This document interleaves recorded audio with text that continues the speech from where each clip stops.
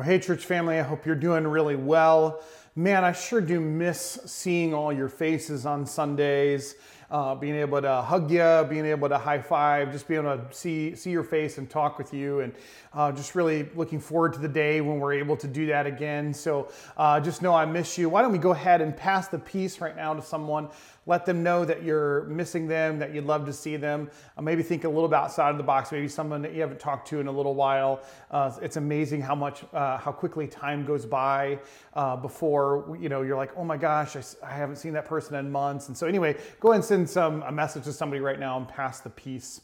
While you're doing that, I want to make a couple of announcements. First of all, just want to remind you that we give every week here. We don't necessarily announce it on the live stream every week, but you make sure that you're giving your tithes and your offering every week. We had a phenomenal year last year financially. I just see God's blessing on our families and your generosity. Just excited for what's to come this year as it relates to that. And so just make sure that you're giving as a way to worship the Lord as well this year.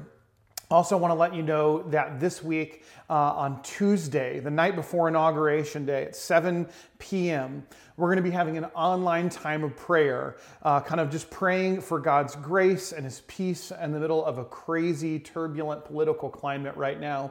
We believe that our posture is that we're primarily citizens of heaven before we're citizens of earth, before we're citizens of a country, of a state, or a town.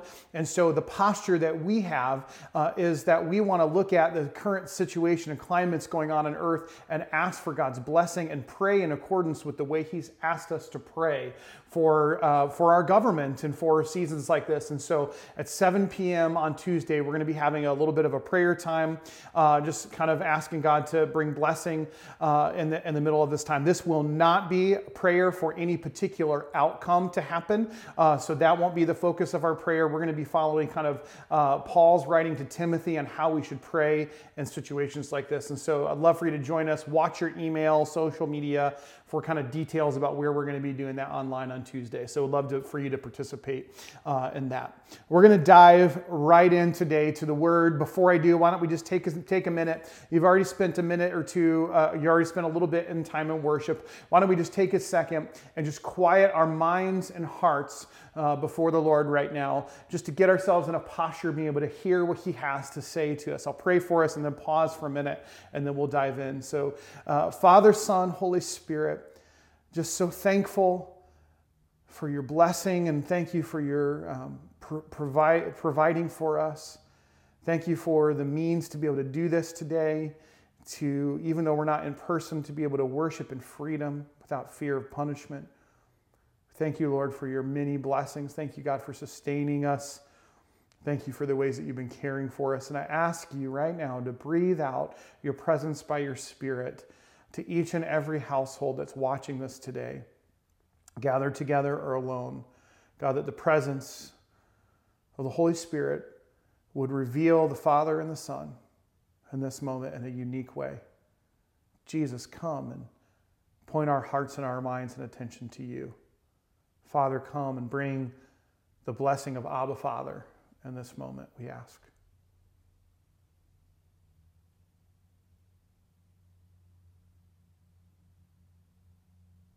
Good. Helps me just to do that a little bit and get my mind and my heart in the right place. We're going to dive into our series, our second in our series on first love. We kicked this off last week because I mentioned I feel like there's this special invitation from the Lord right now for us to lean in and learn what does it look like for Him to be our first love.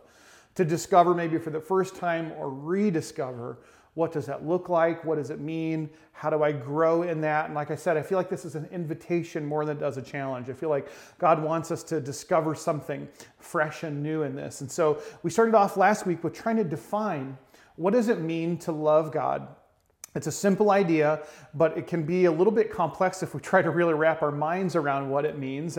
So I took a stab at trying to make it as simple as possible for me, and hopefully it was made it a little bit more simple for you as well, to take kind of the different ways that Scripture talks about loving God, the different metaphors and language that it uses, and kind of distilled it down to these two main ideas, that loving God is primarily about desire for God and devotion to God, desire and devotion. If we were to break it all down, it kind of comes up in those two categories. Desire is all about, I see him as worthy and worth something to me. I want to be around him. I want to know him more. He's desirable to me. I have affection or affinity towards him. And devotion is all about being committed to what is pleasing and what is good for the thing that I am devoted to, in this case, God. So I want to see it go well with him. I want to do things that please him, that bring him delight and pleasure. And I think if we were to break all the different ways that Scripture talks about it, we would kind of distill it down to those two things, desire and devotion. But God doesn't want us to just have desire and devotion for him the same way that we do everything else. He doesn't want us just to love him the way that we love everything else.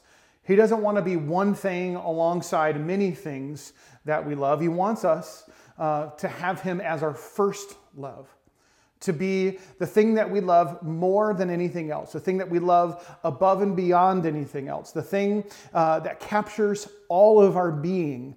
And the way to describe that kind of being captured or wrapped up in one thing would be love for God with everything that we are. Our kind of key passage is Luke chapter 10, where, remember, Jesus has this exchange with a person who's an expert in the law, and they land on this, that the most important thing, the way that we inherit eternal life, the way that we step into living with God forever and ever, we can do that right now by loving God with all of our heart, with all of our soul, with all of our mind, and all of our strength, and loving our neighbor as ourselves. We'll dive into kind of those different pieces that are mentioned there and what does that mean to love God in all that way. But the basic sense of it is like everything that you have is oriented around God. He is your first love and priority. And actually, we could and we will try to break that down a little bit and explain it in a little bit more detail. But the truth is, this is not like a mathematical equation. This isn't something that like we can put in a test tube and kind of, try it out that way. Actually, love and love for God in particular is something that like songwriters and artists and poets have tried since the beginning of time, since man was able to think these kinds of thoughts about what does it mean to love God, and have tried to wrap their minds around how do we explain this thing. And oftentimes those kind of like more artistic expressions are the best way to describe love for God, because it's something that's kind of mysterious. We're trying to demystify it a little bit, but at its core, it's something that can almost only be explained poetically rather than like reduced to a formula. And so I love the Bible because it's full of poetry and full of stories that help us understand what love for God looks like. And one of my favorites is in Psalm chapter 73. And we're going to look at actually Psalm 73 today in detail. But here's what it says right at the end of 73. This is verses 25 through 28. It says, "Whom have I in heaven but you? And earth has nothing I desire beside you."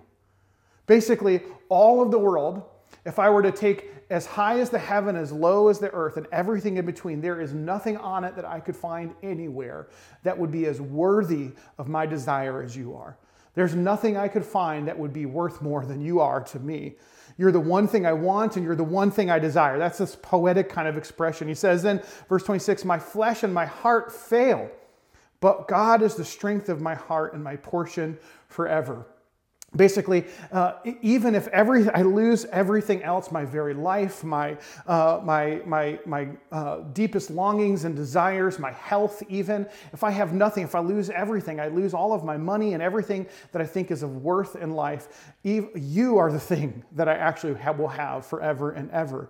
God is the strength of my heart and my portion forever. Those who are far from you will perish. You destroy all those who are unfaithful to you. It sounds harsh, but what he is actually explaining here is the relationship between like a husband and a wife. The language here in Hebrew is really clear that this is talking about someone who has cheated on their spouse. A husband who has cheated on their wife, or a wife who's cheated on their husband. They've turned away and they've turned their love towards someone else. But he says, but as for me, so I'm not like that. As for me, it's good for me to be near to God. I have made the sovereign Lord my refuge. I will tell of your deeds. Basically, all I want to do is be close to you. All I want to do is be around you. And all I want to do is tell other people about you. It's good. It's like the most good. Not just it's good alongside of other things. It's the best possible good to be close to you and to be around you. And that is a beautiful picture, kind of this poetic picture of what it looks like to have desire and devotion for God, the way I think that God wants it from us and he wants it for us. It's possible, I think, to love God in this way. It's possible to experience love for God in that way.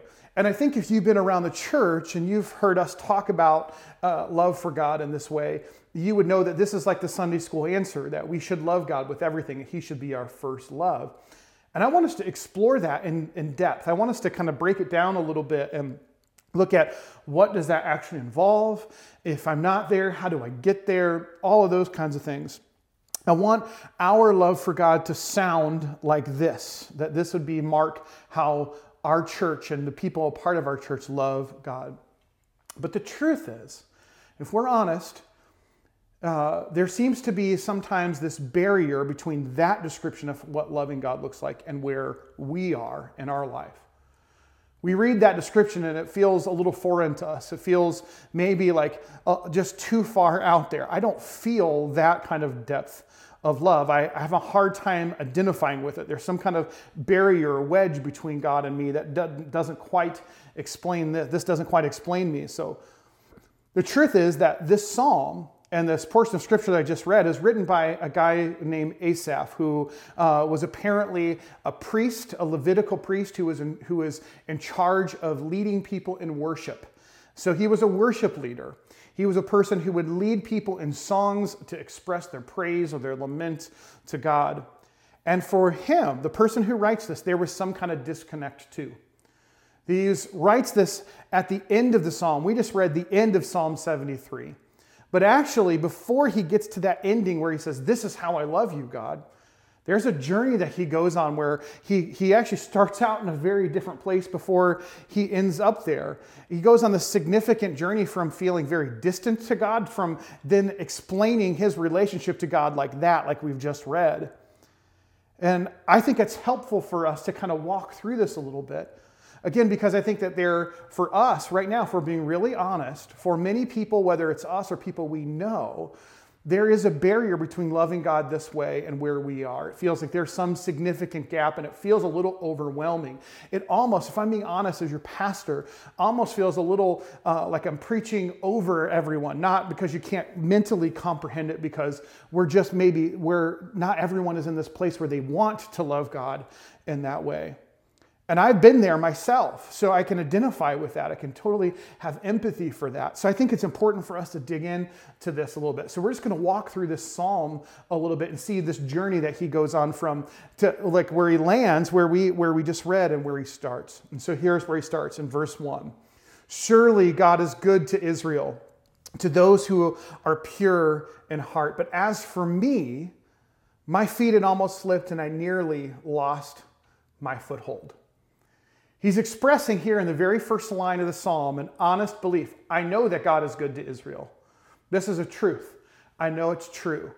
And I know it's true for everyone, but for me, I nearly lost my way. I nearly slipped and lost my foothold. Basically saying, I know it's true for everybody else, but my personal experience was not connected to what's true for everyone else. I came to a place, he's saying, where I didn't feel like God was good to me. Maybe he's good to everybody else, but I'm not personally feeling his goodness. And so I almost slipped. I almost lost my way. That's what he's saying right at the start here. And then we get a window into what the actual problem was. So what was going on in this person's mind that he felt this way? In verse 3, he says this, I envied the arrogant when I saw, for I envied the arrogant when I saw the prosperity of the wicked. He's saying this here is it's a little tricky language. Basically, I was looking around and I started to have envy in my heart for what I saw going on around wicked people around me. I looked and I saw people doing all kinds of evil, and we'll describe that in just a second. And when I saw them living in all this kind of evil, I saw them prospering. And actually, the word prosper isn't a very good word here. In Hebrew, the word where it says prosperity actually is the word shalom. And that idea, shalom, was this idea that God would bring peace and prosperity to his people, that when God and his people were in right relationship, that there would be this peace that would come over them, where everything would fit in its proper order, where God's presence was with his people and everything would be as he designed it. And that in their minds, this was supposed to happen for God's people when they live God's way. And so here he's saying, look, I'm looking around at wicked people and I'm seeing all the evil that they're doing, and they are experiencing shalom. But that's something that we, good people, are supposed to be experiencing. There's something wrong here. Bad people get bad things and good people get good things. At least that's how he was thinking and how we often think. And so there's this disconnect here. He goes on to say next in verse 4, they have no struggles. Actually, that word is they have no restraint. Basically, it means that they were living totally free as though they wanted to. Their bodies are healthy and strong.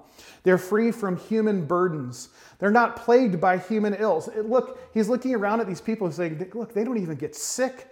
I'm seeing these people living all this crazy way around me, and they don't have just normal human problems. Therefore, their pride is their necklace. They clothe themselves in violence. From their callous hearts come iniquity or sinfulness. Their evil imaginations have no limit. They keep thinking of new ways to do bad things, is what he's saying. They scoff and they speak with malice, with arrogance. They threaten oppression. Their mouths lay claim to heaven, and their tongues take possession of the earth. Basically, he's just describing this to wicked people who are just descending into levels of evil. And he's seeing all this happening, going, what is going on? And then he says, look, here's the result in verse 10. Here's the result. This is where they have landed as a result of all of that. Therefore, their people turn and drink up their waters in abundance. Basically, people around them just want to live like them.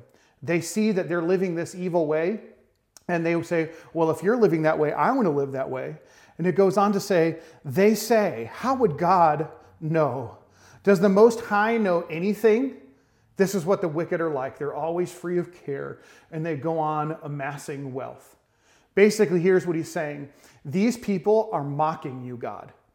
When they live this way and they live without any punishment or consequences for the evil that they're doing, they start to mock you. They say, does he even know what we're doing? We can live free. We can do what we want. God doesn't seem to care. If he's there at all, he certainly isn't interested in us, so let's just do what we want to do. He's saying, God, this is how people are talking about you. And then he says, this is where it gets really interesting and personal for him. He says, surely in vain I have kept my heart pure, and I have washed my hands in innocence. Basically what he's saying is, I'm starting to feel the same way that they do, that this is all for naught. God, I have been living a righteous life, is what he's saying. I've tried to keep my heart pure. I've tried to keep your laws. I've tried to worship you. I've tried to pray the right prayers. I've tried to worship in the right way. I've tried to treat people well. I've done all of the right things. And instead of blessing and shalom for me, I'm suffering. I'm feeling sickness. I'm experiencing all of these afflictions. Basically, the next thing is all day long I've been afflicted, and every morning brings new punishment. God, I'm looking at them and I'm seeing how they live so well, and I'm looking at me and how righteous I've tried to live, and it feels like you don't really care, and it feels like you have utterly abandoned me, so surely this is all in vain. That's what he's saying. They're experiencing shalom, but where is my shalom? I thought this peace was mine, is what this person is saying. So then he says, look, this was in my heart, verse 15. If I had spoken out like that, I would have betrayed your children. Basically, he's saying this like, man, if people really knew how I felt about you, God, if people really knew what I was thinking and what I had in my heart, that I was questioning things in this way, I would have turned them away from you. I can't do that. I'm a leader. I can't speak that way. I have to keep those things inside of myself. If people really knew what I thought, they would be turned away from you. And then he says this, when I tried to understand all of this, it troubled me deeply. When I tried to understand this, it troubled me deeply. Basically saying, look, the more I thought about it, the more I tried to fix this thing, the more I tried to rationalize my way into why is this happening? Why are all these bad things happening to me? And why are all these good things happening to everybody else? The more I tried to figure it, it left me in this place of being deeply, deeply troubled. I'm disturbed, and I actually find myself loving God less, I think he would say. Now, maybe this exact situation or the exact line of thinking has never come up for you. Maybe you've never looked around at the evil people around you prospering. That's not necessarily a real common theme for us today. And that's been a source of real pain for you, a source of difficulty in understanding how you relate to God. But my guess is at some point in your life, if you have walked with God long enough, there has been some kind of pain point in your life, some kind of hurt, some kind of disappointment that you have experienced where you felt like it should have gone this way and it didn't go that way, where you felt like God should have answered a prayer and he didn't answer a prayer, where you maybe were overwhelmed with not necessarily the evil that you saw people doing, but by terrible things happening in the world, maybe terrible things happening to good people, and it led you to some kind of barrier between you and God, where it was difficult to see that God was good and see that God was desirable and that he was worthy of your devotion. There was something that happened, this kind of like hurdle or barrier to loving God. And maybe that was momentary. Maybe it was just something that's fleeting. It maybe lasted just a quick thought in your mind, or maybe it sat with you for a day or so, but it was momentary. It didn't really stick with you. This past year, I had a few moments like this. Looking around at the sickness that was going on in the world and seeing people suffer. Looking around at seeing people losing their livelihoods. And then our own personal pain. I took Charlie to the emergency room. I had to go to the emergency room. I took Jen to the emergency room, I think 5 times. We had other different kinds of sickness and difficulties in our life. There was a couple moments last year I was like, God, I am just about done with this. I'm really struggling here. We're doing everything we know how to do right. We're praying all the right prayers. I'm trying to lead people the best I know how. And where are you in the middle of all of this? Thankfully, I didn't stay there. There were moments of these kinds of feeling disoriented, of feeling like, God, I want to love you. I want to be all in here, but I'm struggling. And those moments passed for me. But sometimes it's not just a moment. It marks a season in life. It's not just a thought that pops into your mind. It actually is kind of a place that you go to for a little while, where you are in such a deep, dark place of feeling like God is distant and doesn't care and he's cold because look at all these things. And it actually sits with you for more than a moment. It actually marks a season. And I've been there too. Most of you know my story, so I won't go into detail about that. I'm happy to share or talk with you about it. But in my college years, I went through a period of just one kind of terrible thing after another, from really loved ones being very sick and really seeing them be terribly sick, to being emotionally and spiritually abused by people in leadership within spiritual leadership within the church, from being abandoned by my closest friends and left without any job, without any idea of what I was going to do with my life. I mean, it was just a string of terrible things, and it ended up being a really dark period in my life where I felt like really lost for a season. Right now, maybe you're saying, gosh, I don't really connect with this right now. I've never gone through this. Maybe I've had that fleeting moment, but I've never had a long period of time where I felt like God was distant and I didn't know how to love him. But here's the thing, I want you to know that there are people around you who do feel that way and have felt that way. Even now, there are people who have lost loved ones this year, people who have lost businesses, and people who are struggling to reconcile the different racial tensions that they feel, or feeling prejudice against them in some way. And they're feeling like, God, where are you in the middle of all of this? I mean, I'm just naming a few different things. It could come from any source. So there are people around us who are looking for, God, where are you, and do you love us? But maybe you are there. Maybe you're somewhere on that spectrum. Maybe you're having a moment, or maybe you've been in a season where you are here. But I think no matter where you are in this, if we dwell there and we stay there too long, it can actually become a really dark place for us. A few verses later, verse 21, here's what the psalmist said. He describes in a little bit more detail where he was in this process. He says, when my heart was grieved and my spirit embittered. So he was grieving. Wasn't just mad, he's grieving. And his heart is embittered, where he actually is, the wording there is where he's soured. It's something that's sweet that has turned to bitter or turned to sour, like vinegar. And he says, I was senseless and ignorant. I was a brute beast before you. So I go from hurting and grieving to acting senseless and arrogant. I actually don't care what anybody else thinks. I'm going to do what I want to think. And the image here is like a bull who is just charging at anyone and anything, unbridled, untamed. And if I look back on my life, when I was in more than that momentary kind of disorientation in my relationship with God, when I was in a longer season of it, this is exactly how I felt. At first, I felt grieved about some things, and then I felt bitter.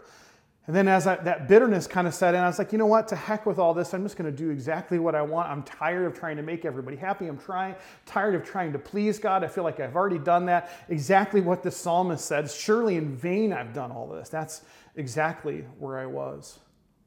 I turned from a person who was hurting into a person who hurt other people. Now, I want us to remember that the same person who is saying all this is the same person at the end of the psalm who is going to say, God, I love you in this particular way. There's nothing on earth I desire other than you. So the question is, what changed? How did we go from being a brute beast, senseless, arrogant, bitter, to God, there isn't anything on heaven and earth that would satisfy me the way that you do? What changed? Everything changes in this one simple line.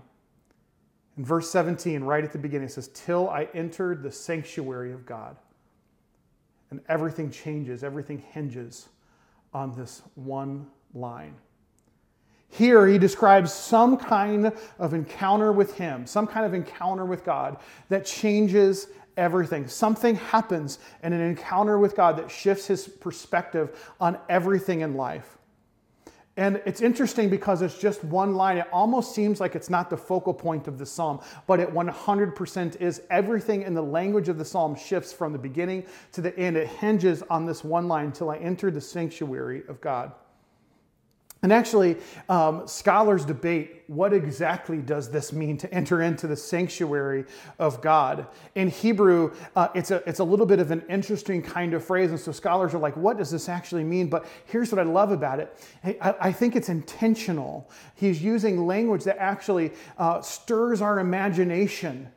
And it gets us to think about, what does that actually mean? Because he doesn't want us to necessarily follow a formula into this shift that happens to loving for God. He wants to evoke our imagination that this is possible.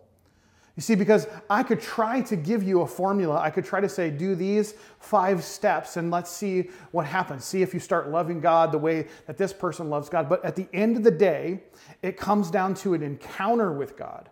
And this guy knows it. At the most basic level, to enter the sanctuary of God could simply mean that he entered into the temple. And the temple was the place where the people of God would gather.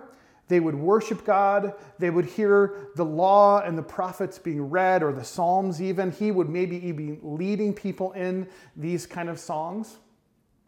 And it was the place of the presence of God, where God's presence was palpable in that place. It was a place of the presence. It was a place where the people were. It was a place where they would have these incredible celebrations of what God has done. So maybe he's entering into this place and is seeing people worship, and he's hearing something. He's hearing the law being read. He's experiencing, maybe it's a vision he has. We just don't know. But there's one of the images is maybe this actually happens literally kind of in the sanctuary of God. It also could be that he wasn't actually in the physical temple, but he has an experience, a personal kind of experience that is as though he entered into the temple, as though he entered into the Holy of Holies, where he's by himself and he has an encounter with God that changes and marks his life forever, that it is as if he went into that Holy of Holies in the temple and met with God. Either way, something happens that changes everything for him. Something happens where he didn't reason his way into change, but he entered into a sanctuary, he entered into a holy experience with God, where it changed and shifted his perspective. This wasn't about contemplation, although contemplation is good. This wasn't about rationalization, trying to reason his way into kind of right thinking about this. Actually, the context is so crystal clear that this person was pursuing some kind of encounter with God. They were entering into the sanctuary. They were actually approaching God as a worshiper, as a person in need, as a person needing to have an encounter. They weren't staying away. This is so critically important. They weren't staying away with arms folded somewhere at home saying, God, prove it to me. They weren't doing that. Instead, they were pursuing and seeking God. They entered into the sanctuary. Again, it could have been a word that they heard that like, oh, I believe that that's true, and it ignited something. It could have been something God specifically said. It could have been a vision. We just don't know, but they were pursuing God and met God. You see, you can't get out of this kind of place, this kind of wrestle, this kind of tension, simply by finding logical answers to your questions. I'm not saying that those questions aren't important and the answers and the apologetics and all of that aren't important, but they're a part of the process. You won't find those things that will cause you to love God.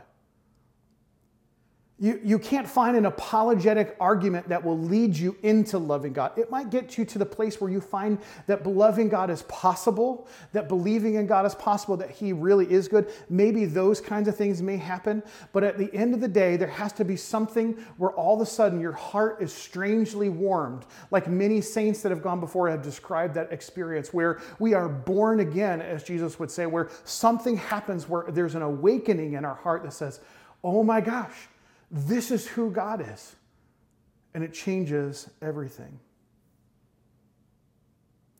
The reason why arguments won't work and all those kinds of things is because when you have this distance between you and God, the reason why that distance is there is because you're hurting. And when you're hurting, you need a healer. And you can't reason your way into a meeting with the healer. You have to encounter the healer. Somehow, some way in this encounter, he discovers or maybe rediscovers this idea of who God is and how God is actually working in his life. He says right after, I was this brute beast and I was arrogant. Right after that, he says in verse 23, yet I am always with you. You hold me by my right hand. You guide me with your counsel. And afterward, you will take me into your glory. What he's saying is, God, when I had this encounter with you, I realized you were actually there every step of the way. My whole perspective shift. I could see that you were walking with me, even though I couldn't feel you, even though I couldn't see you. I know that all along, God, you have been walking with me. And actually, that revelation changes everything. You were always with me. You were always the thing that I needed. And now I recognize that everything else I thought I needed, everything else I thought I wanted, all of that can be taken away. So the rest of verse 17, all the way down into verse 20, he starts to explain how it's like all those wicked people who seem like they were walking in blessing, it's all a dream. It's all going to be like they woke up one day and it's all gone. They actually aren't walking in any kind of blessing or any kind of shalom.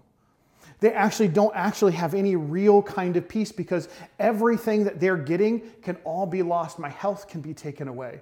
My wealth can be taken away. My friends can be taken away. My status can be taken away. But God, you are the only thing that I could never lose in my life. I thought you were withholding, this is kind of, I think, his mentality. I thought you were withholding wealth and happiness and health, but now I know that none of those things are worth anything compared to knowing you. He discovers kind of this shift where he recognizes in his heart that God is not just someone who is meant to fulfill his desires, the things he wants God to do. God, you are here to meet my desires, and instead realizes that God is the one who is meant to be desired. He goes from someone who meets my desires to someone who is my desire. And he recognizes that all along, you are the one who I really wanted all along. You are the one thing I need. It reminds me of the Apostle Paul in Philippians who would say this, but whatever gains I had, I now consider loss for the sake of Christ. What's more, I consider everything lost because of the surpassing worth of knowing Christ Jesus my Lord, for whose sake I have lost all things. I consider them garbage that I may gain Christ. This sounds a lot to me like Psalm 73. The end of Psalm 73. Paul was a man who had everything that you could imagine. He was a rising star, a rising scholar. He was well respected by his peers. He had the best possible education. He probably was very wealthy. And he's saying, God, I don't care about any of that because all I want is you. It's part of me that wonders, does he have Psalm 73 running in the back of his mind? There's nothing in heaven and earth I desire other than you. And now he's discovered that all of that has come in this man Jesus, and he's discovered that knowing Jesus he is the object of my desire. There's nothing else that he can give me other than himself that's actually worth having, because I can lose all of that. And here's where I want us to kind of land today. I want to encourage you wherever you are, especially for those of you who are feeling like, gosh, I just do not feel anywhere close to having that desire for God. I want to encourage you to not give up. I want to encourage you today to not just sit in your sadness, sit in your disappointment, sit in your bitterness and anger, and wait for somehow God to answer your prayer and then say, I will love you. I want to ask you and encourage you. And I feel like God's invitation is this: pursue him, because he is pursuing you. I want to ask you in this moment and this time right now to not just sit and wait, to not try to rationalize, not try to come to a bunch of conclusions that will help you end up loving God, but instead to pursue him, seek him. There can be a shift. I have good news. There can be a shift. There can be that shift from where this person starts in the psalm to where this person ends in the psalm. That can be your story. That is certainly my story. I am living with more joy right now than I have ever had in my life. I am just wanting to overflow and explode with joy, even though there is no circumstances around me that are going all that well where I could point out and say, oh yeah, look at this thing, God, you're doing. Look at this thing, you're God. I just don't care about any of it. All I want is him. I'm telling you, it's possible. But here's what I know: it has to come by revelation. It has to come from a moment of encounter where there is something that's unlocked in your heart, where you discover that he is the desire of your heart. You might have thought you wanted these things. You might even really want those things, but he is actually the desire of your heart. He is the thing that fits the hole in your heart that you've been trying to fill, and that you want God to do all these other things, but it is he and he alone, because everything else can be taken away from you. That is what it means to have eternal life. When we discover who he is, the worth and the value that he has in our life, and we decide, I will pursue that, man, everything changes. And it can't be something that someone else can do for you. It can't be that someone else can convince you of. I can tell you how good God is, but at the end of the day, you have to discover in your own heart, he is desirable. He is worthy of my devotion. It has to be something worthy of something you'll pursue. And so that's the second piece. It's not just revelation, But you have to intentionally pursue this. You can't just wait for it to come to you. Like I said, I want to encourage you today to pursue, enter into the sanctuary of God. Now, look, I could give you 5 steps for how to pursue that, how to pursue this kind of revelation with God. I could help you with that, and I'm certainly willing and would love to talk about that. We're actually going to explore even a couple ways over the next few weeks of how we can grow in our love for God. So I don't mean to just leave you here without any handholds, but here's what I know for sure, that once you decide, gosh, I don't want to live this way anymore, and I want to pursue God above everything else in my life. Once you have made that decision that I can't live in this bitterness and this sadness anymore, I have to move on from this, I have to do something, nothing will stop you from pursuing him. And so me giving you a few steps for how to do that, that might be helpful along the way, but if you don't have a desire in your heart right now to pursue God, it just won't matter. And so here's what I know, that people who want this and who are saying, I just can't sit in this more, they will find a way to pursue, to enter into the sanctuary of God, as the psalmist says. So you've got Zacchaeus who climbs a tree so that he can see Jesus even from a distance. You've got a woman who is unclean, who travels a great deal, follows Jesus for a long time just to touch the robe in the crowd to get healing. You've got a prostitute who breaks in and embarrasses herself and pours her perfume on Jesus' feet and then washes it off with her hair. When you decide, there is nothing else that I can do in life, you are the only thing, gosh, you will find a way to pursue it. Something will open up for your heart. So if you don't know where to start, just start with saying, I don't know where to start. I know I want this, I know I should want this, but I'm not there yet. And let me encourage you to pursue God this week in whatever way comes to mind for you. Here's what I know. He's pursuing you more than you could ever pursue him. And I know that the Spirit of God will speak to you and he'll draw you to himself. I know that for sure. Now, look, you might be hearing this and you might be saying, gosh, Chael, I'm thankful that you're saying this, but I don't connect with this message so much because I don't feel this way. I feel really connected with God and I don't feel like there's any barrier. Here's what I would say to you. Don't you dare hide your love for Jesus at all. Don't you hold back. Don't you restrain how incredibly great he is, how much you love him, that he is the desire of your heart. Preach it from the mountaintops, share it with everybody you know, because the world needs to know that this is possible.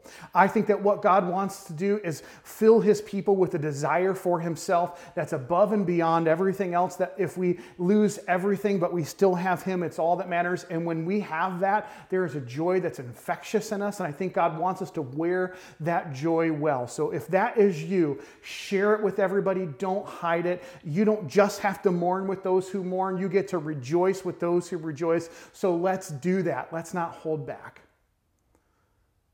Now I want to end our time together taking communion today. Communion is that sign. It's the proof positive that God loves you and wants to have a relationship with you. He wants to form a covenant with you where you are forever embraced and loved by him, and you get to live forever with him, and it starts right here and now. His body was broken for you, and his blood was shed for you. It was his I love you. And when we take communion, it's a simple acknowledgement of saying, God, I need that love in my life.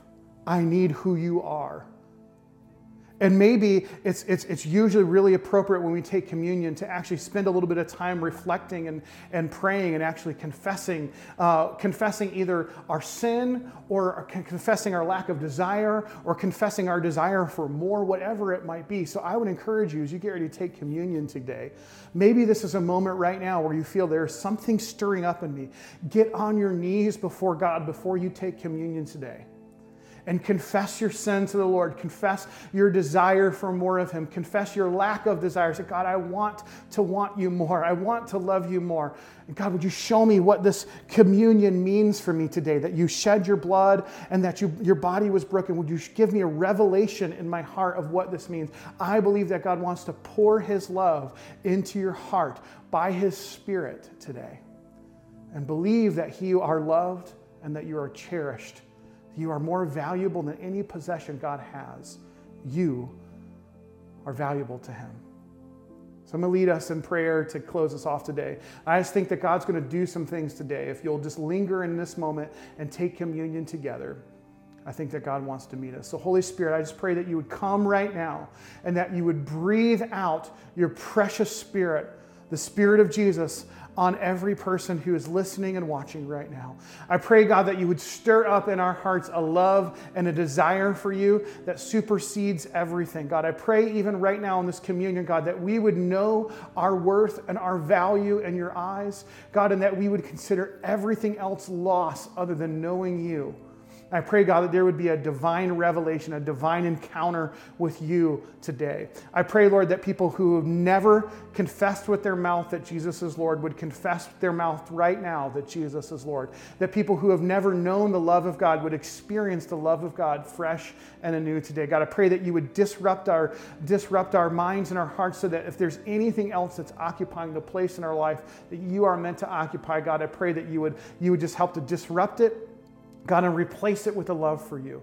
And I pray for healing. There's healing in the blood of Jesus. There's healing in the precious blood of Jesus shed on the cross for everything that hurts us, for everything that ails us, Lord. So I pray that your healing would wash over every hurt, every pain right now, every disappointment, every loss, every fear, every anxiety. I pray, Lord Jesus, that you would bring healing into every living room, into every home right now that's watching this, God. Would you just wash over with peace and love and joy the incredible beauty of your kingdom over everyone right now that's taking communion. I pray, Lord Jesus, that they would feel so loved, so deeply loved, that whatever is on their heart, whatever's ailing them, whatever's hurting, God would just feel like nothing compared to the surpassing greatness that you want to pour into their life and knowing you.